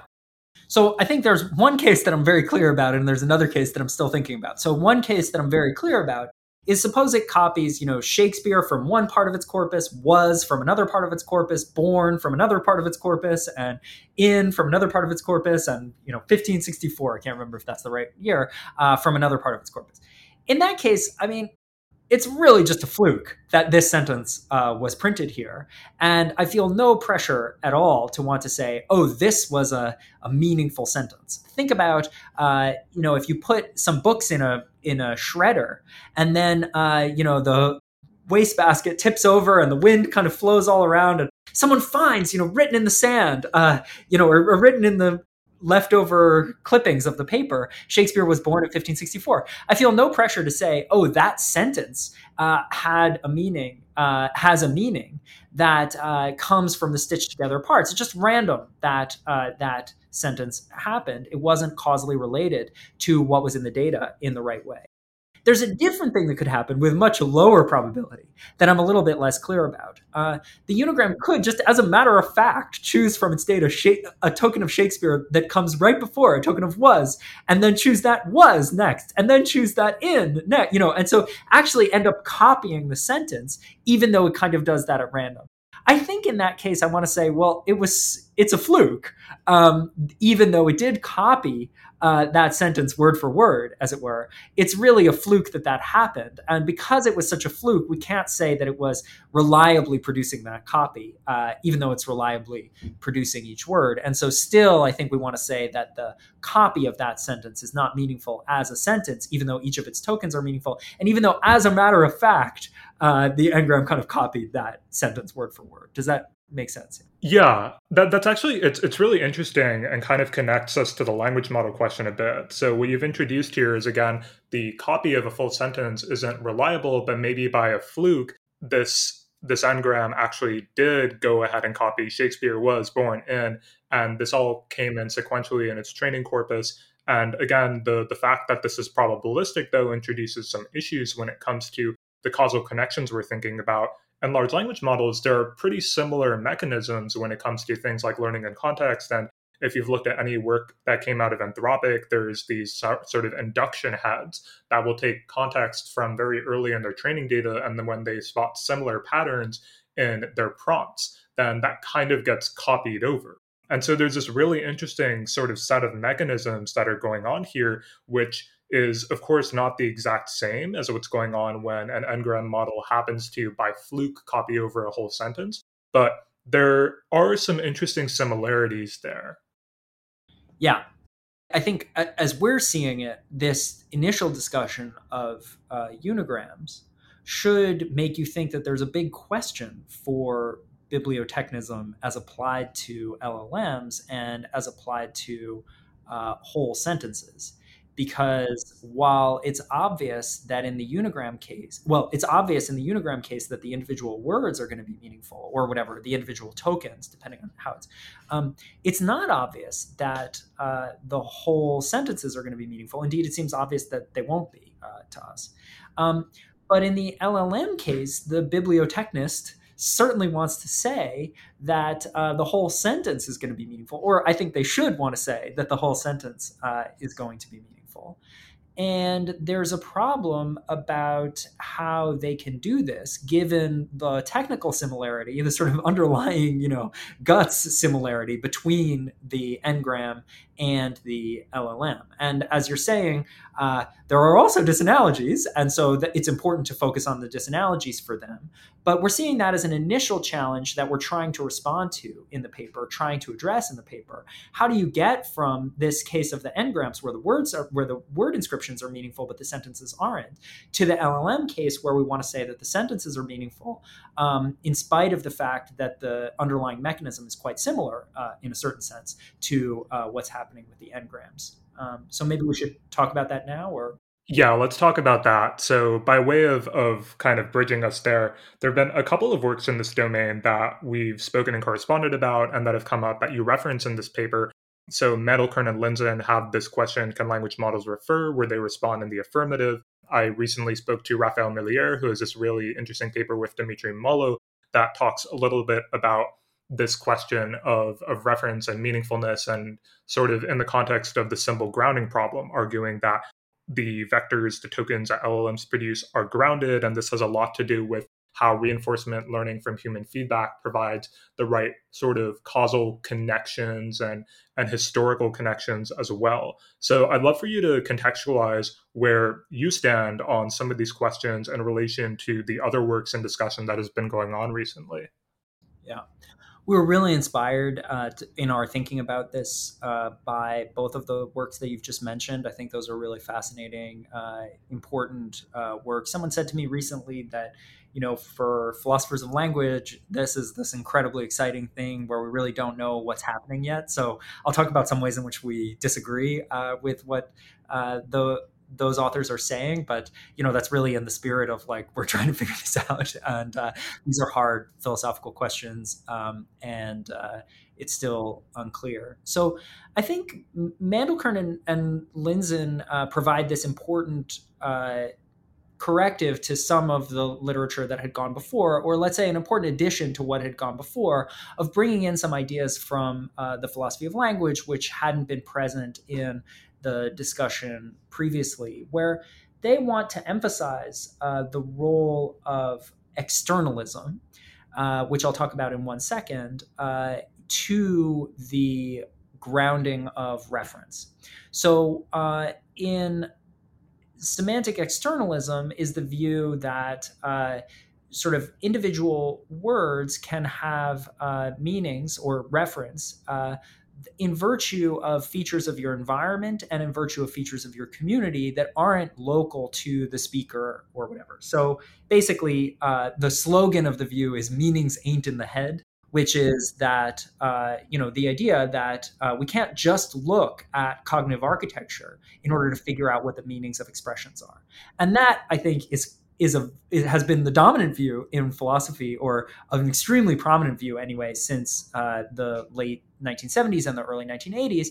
But in the discussions of LLM meaning has been an extreme minority view. I think they were primarily, Mandelkern and Linzen are primarily trying to get this view on the table and see what it says about LLMs. And part of the picture there is that the original examples of this, who might my word Shakespeare refer to? Well, that can't really be local to me because, presumably it depends on how this word is used in our community, because I've never interacted socially with Shakespeare. But it seems like I'm somehow able to refer to Shakespeare. So the thought is that we need to explain this fact of how I'm able to refer to Shakespeare. And maybe this isn't what I just said is not a great way of introducing semantic externalism. It's a good way of explaining the view, I think, but maybe not introducing the considerations that motivated it. But the background idea is that I'm able to refer to Shakespeare in part because of the causal connection between me, my community, individuals in my community, tracing all the way back to Shakespeare. And so Mandelkern and Linzen are trying to show how that would allow for LLMs to refer in virtue of their relationship to our linguistic community, in spite of the fact that they may not have interacted directly with the object. So it's been noted often that, the LLMs, at least at that time, didn't have a lot of connections to various sensory modalities. And there were concerns about whether that meant that they couldn't refer to objects in the world. And they're just observing, well, look, like we're able to refer to things like Shakespeare in virtue of our connection just to the community, just to our linguistic environment in some sense. And it might seem then that LLMs at least are similarly well positioned. Now, in Mandelkern and Linzen's paper, though, they don't draw a sharp distinction, as we are drawing, between agent referring and between the text actually referring. And so they sort of conclude that LLMs can do this only if they're agents.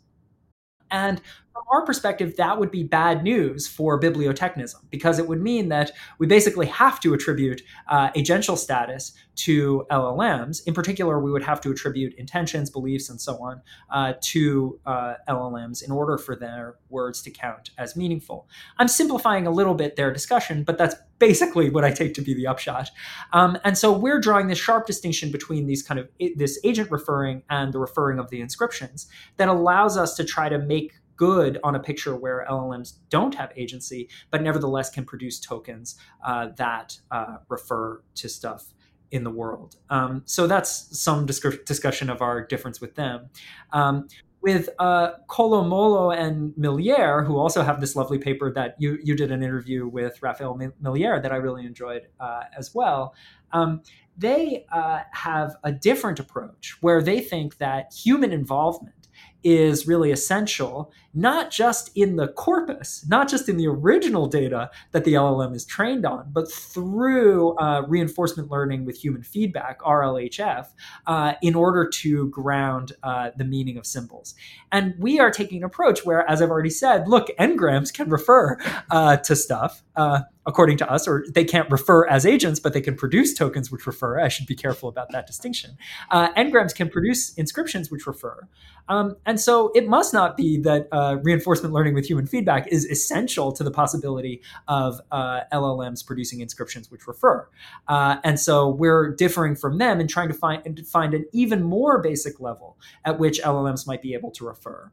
But we're not excluding their very interesting discussion of this reinforcement learning with human feedback. We're open to the idea that that could be part of the mechanism by which, in fact, existing LLMs inscriptions are meaningful. We're just giving an in principle idea that you don't need that in order for there to be meaning. Yeah, this is really good by way of introduction. And so maybe it would be good to talk a little bit about, we've, I suppose, skirted around and introduced how we can bridge our way towards what's going on with LLMs and derivative reference and kind of define this. And so maybe we can talk a little bit more in detail about that sort of causal connection and how this relates to when we're jumping from individual words like Shakespeare to the complex expressions that LLMs output that you and I read, and these are actually like meaningful, they're intelligible to us, they make sense. When I read something that an LLM says about Obama or Shakespeare, I think about the actual person in my head. What's going on when it comes to that capability and how it sort of speaks to reference? Yeah, so this is a sort of central part of the paper where we're trying to make good on the idea that bibliotechnism could account for the meaningfulness of these sentences. The central, or at a very abstract level, the thought that we have is that the sort of high level features of the strings that it produces, the fact that they form sentences, the fact that they're grammatical, that could have one kind of causal path that is different from the causal path that leads to the individual sentences. That maybe is a slightly inaccurate way of describing it, but I hope that it gives you a picture. So the idea is that it's kind of like a photocopier, but it's a photocopier with extra constraints that are coming in that guarantee that the words that it randomly copies are going to fit in a certain pattern. So let me try to warm up to that idea by an example. So suppose you have a machine, or a model, let's say, that you feed it a sentence, and it has a list of names in its database, and it finds the names in the sentence you feed it, deletes them, and replaces them with another name drawn randomly from its database. Now, in this case, I think this model will produce meaningful sentences as a whole, in spite of the fact that the sort of glue for the sentence comes from the original sentence that you fed it, whereas the glue for the reference of the name it substitutes comes from the names in its database. So suppose we feed it the sentence Shakespeare was born in 1564, and then it replaces Shakespeare with Barack Obama, then it'll produce the sentence Barack Obama was born in 1564. Now, this is a false sentence, but in my view, it's a meaningful sentence. I think it's natural to judge that this whole sentence is meaningful. But this illustrates that what you can have is that the name Barack Obama got its reference not because the LLM, this LLM, I mean, it's not an LLM, whatever, this very simple model is creating reference, but because in its database, the names that are stored there do refer to those individuals and it just copied it. So it's behaving like a photocopier in that respect. But also the way in which it's programmed to do this find and replace is guaranteeing that the produced sentence has the high level feature of intelligibility. I mean, in this case, it's going to be false, but it's going to be comprehensible to us. And so we think that this kind of system, although it's very dumb and very simple, can produce meaningful sentences in a way that the simple n-gram models, or at least the unigram models, when they're not totally photocopying or totally copying, are ones that it can produce sentences that are overall meaningful. And so this provides a model for how the glue of the sentence might come from one causal source, whereas the reference of the individual expressions come from another causal source. And our picture is that bibliotechnists should say that the same is going on with LLMs.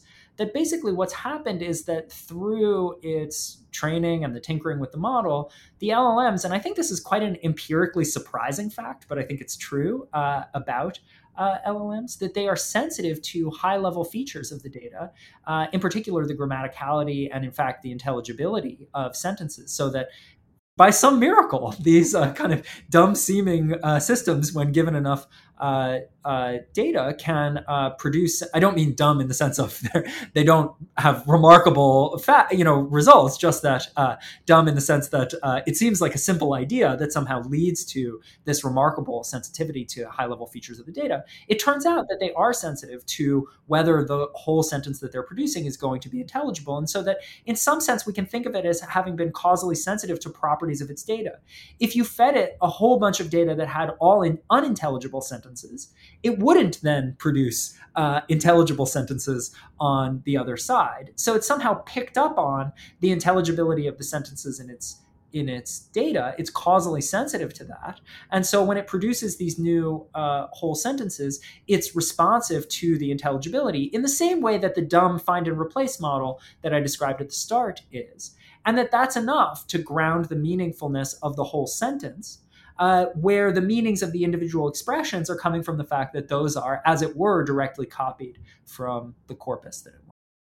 Yeah, and an interesting intersection here. I know that you're kind of interested in a more base version of this than what's going on with Mullo and Milliere and the RLHF aspect, but even in the context of just the language modeling objective, predict the next word, as you note, this brings out a sensitivity to the intelligibility of sentences, to their being well formed, and so on.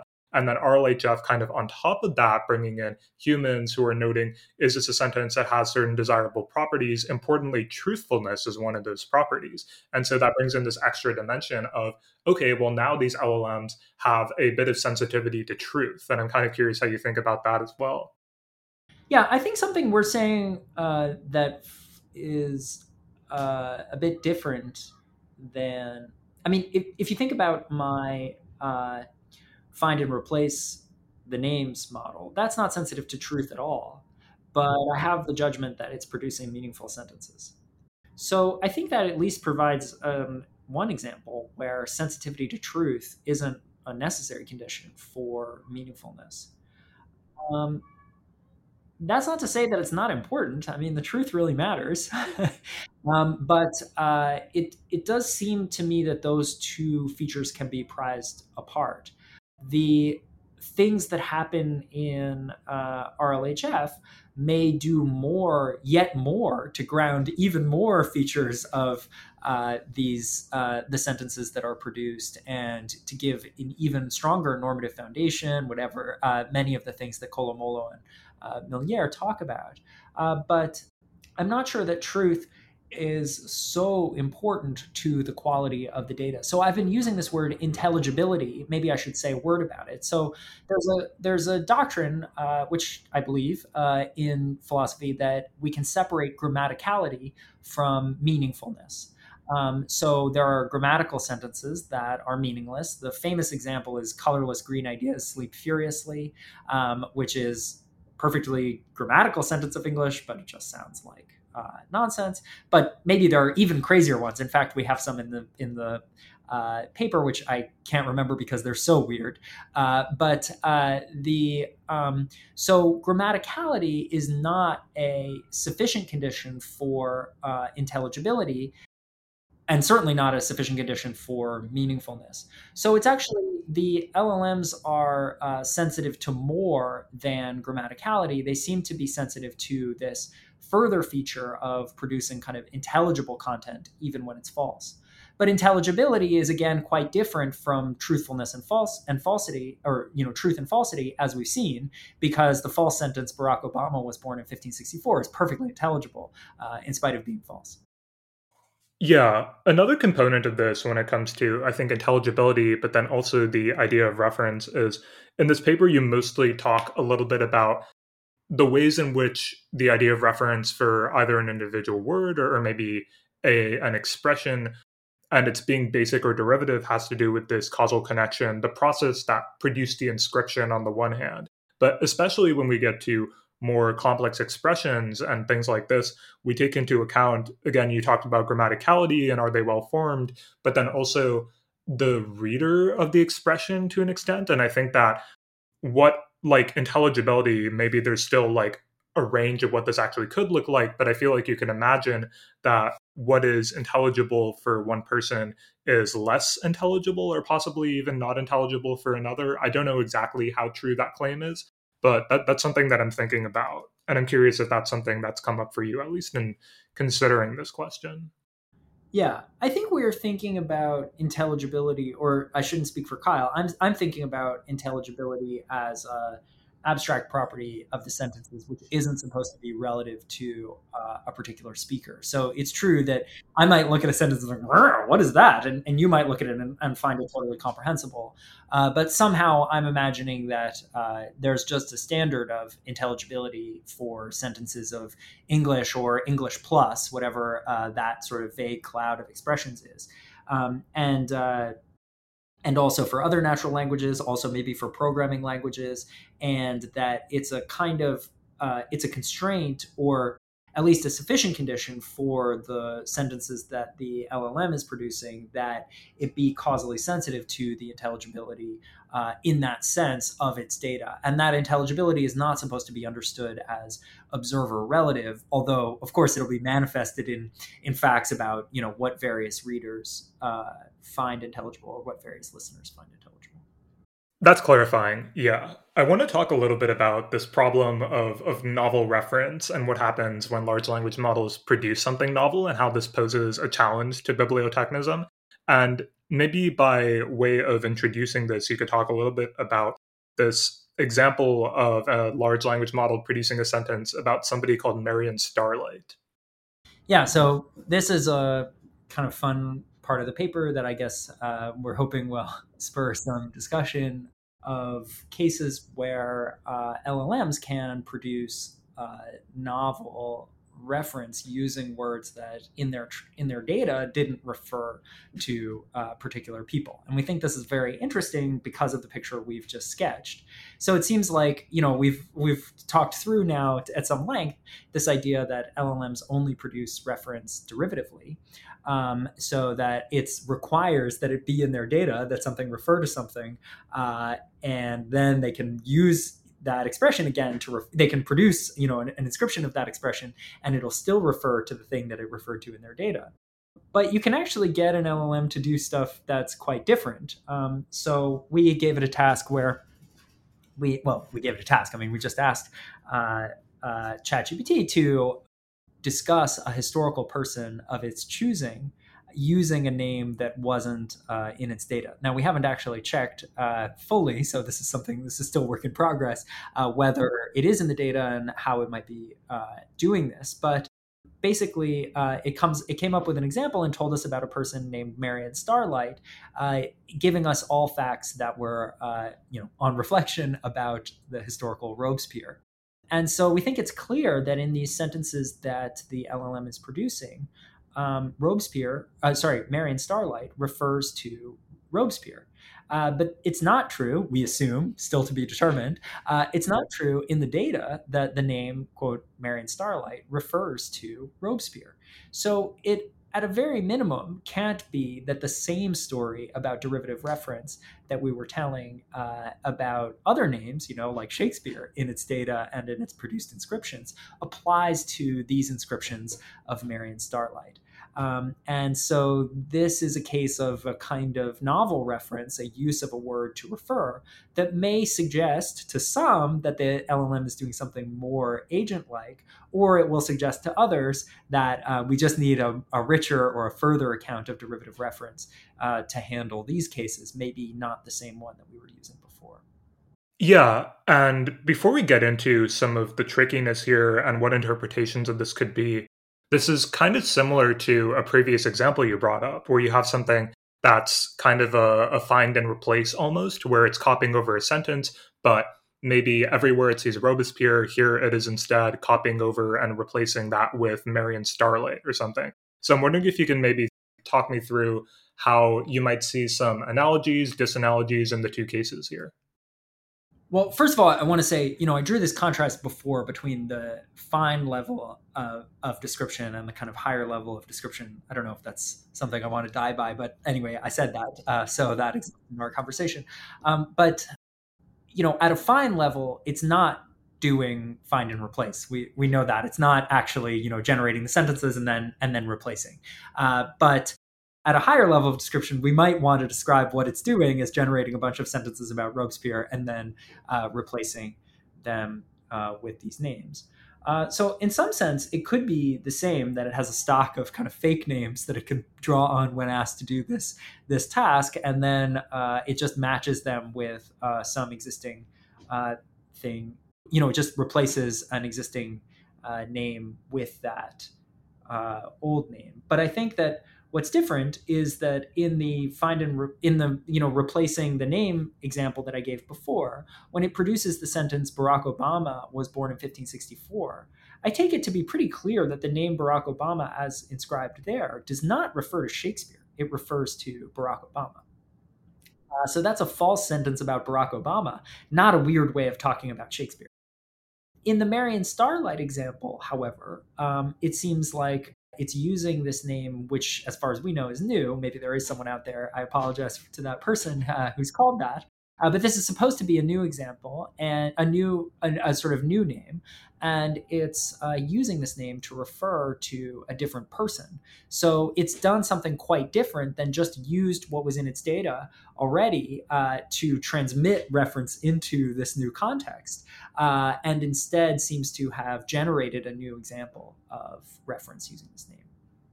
Yeah. So before we get into some of these expanded notions of derivative reference, I do want to talk about your second example, which I think you take from Patel and Pavlik, and this sort of has to do with how an LLM can deal with directionality. And so I'd love for you to introduce that as well.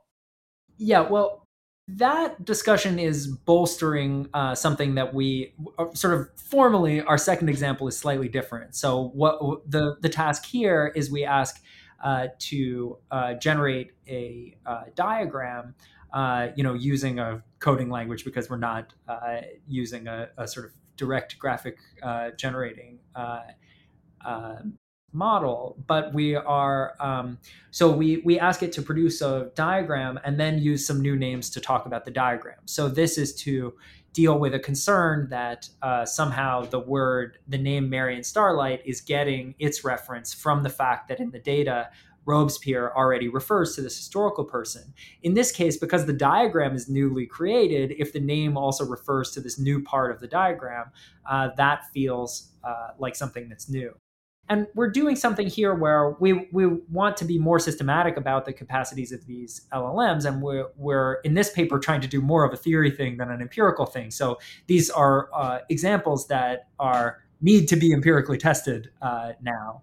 But we note that this seems intuitively plausible because of the example you mentioned from the Pavlik paper, where they are describing various features of a diagram using words like northwest or something, which the LLM hasn't seen connected to this particular context before. And the LLM is able pretty quickly to figure out how these directions relate to the picture. So able to understand how these and use fresh terms to describe the picture. So they've somehow picked up now a model of the picture that allows them to discuss orientation. We think that makes it feel in line with those ideas that it's able to, and we've seen it able to describe features of the picture using a new name. Yeah. Okay. So let's talk a little bit about then what this kind of demands us to think when it comes to derivative reference and expanding it all.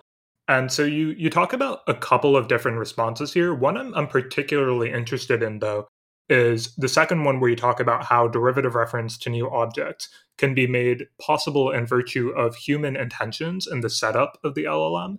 And so I'd love for you to talk through that a little bit.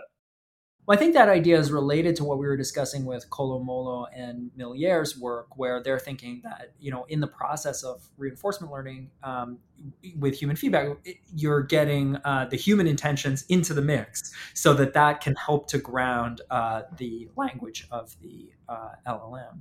And here we're thinking, or at least one response to the example that we're anticipating is the idea that because you've asked the LLM to create a word and that will be a new word for the human for some historical person, or for that matter some aspect of the picture. It's actually not that the LLM is generating the reference, but actually that either the creator of the LLM had some kind of general intention that whenever it invented new names, they would refer to the person who was best described by the context, or that the user has a general intention that whenever it comes up with this new name, that name will refer to whoever is best described by the context. And so the thought would be, here's just a different mechanism of derivative reference that is available in this context that explains what looks to be the novel reference of the LLM. So we're not necessarily going all in on that option, but that's one thing that proponents of bibliotechnism could say in response to this example, that we can accommodate it by derivative reference, just a different mechanism of derivative reference, where it's the human user or the human creator of the LLM that is now responsible rather than the features of the original data. So we don't use the photocopier or kind of Mad Lib's causal process that we discussed earlier, but instead this new one coming from the user.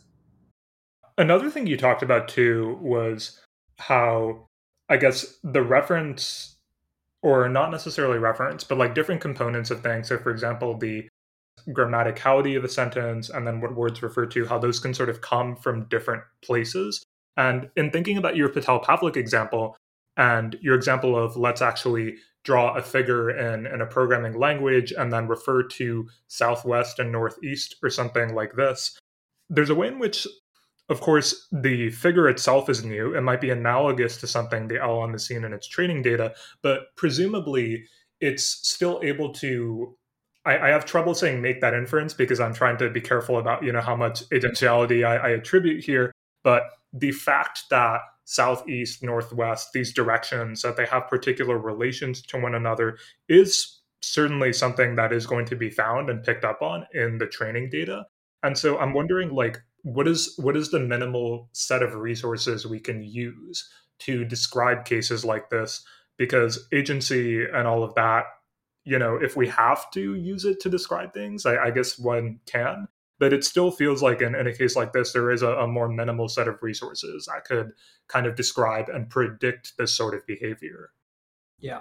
So I just sketched a way that bibliotechnists, sort of hardcore bibliotechnists, could accommodate these examples without attributing any attitudes to the LLM. And now you're thinking about a middle road, so going a little bit beyond bibliotechnism, but attributing some kind of different capabilities to the LLM that doesn't go all the way to full agency, but would still make sense of these particular examples of of novel reference.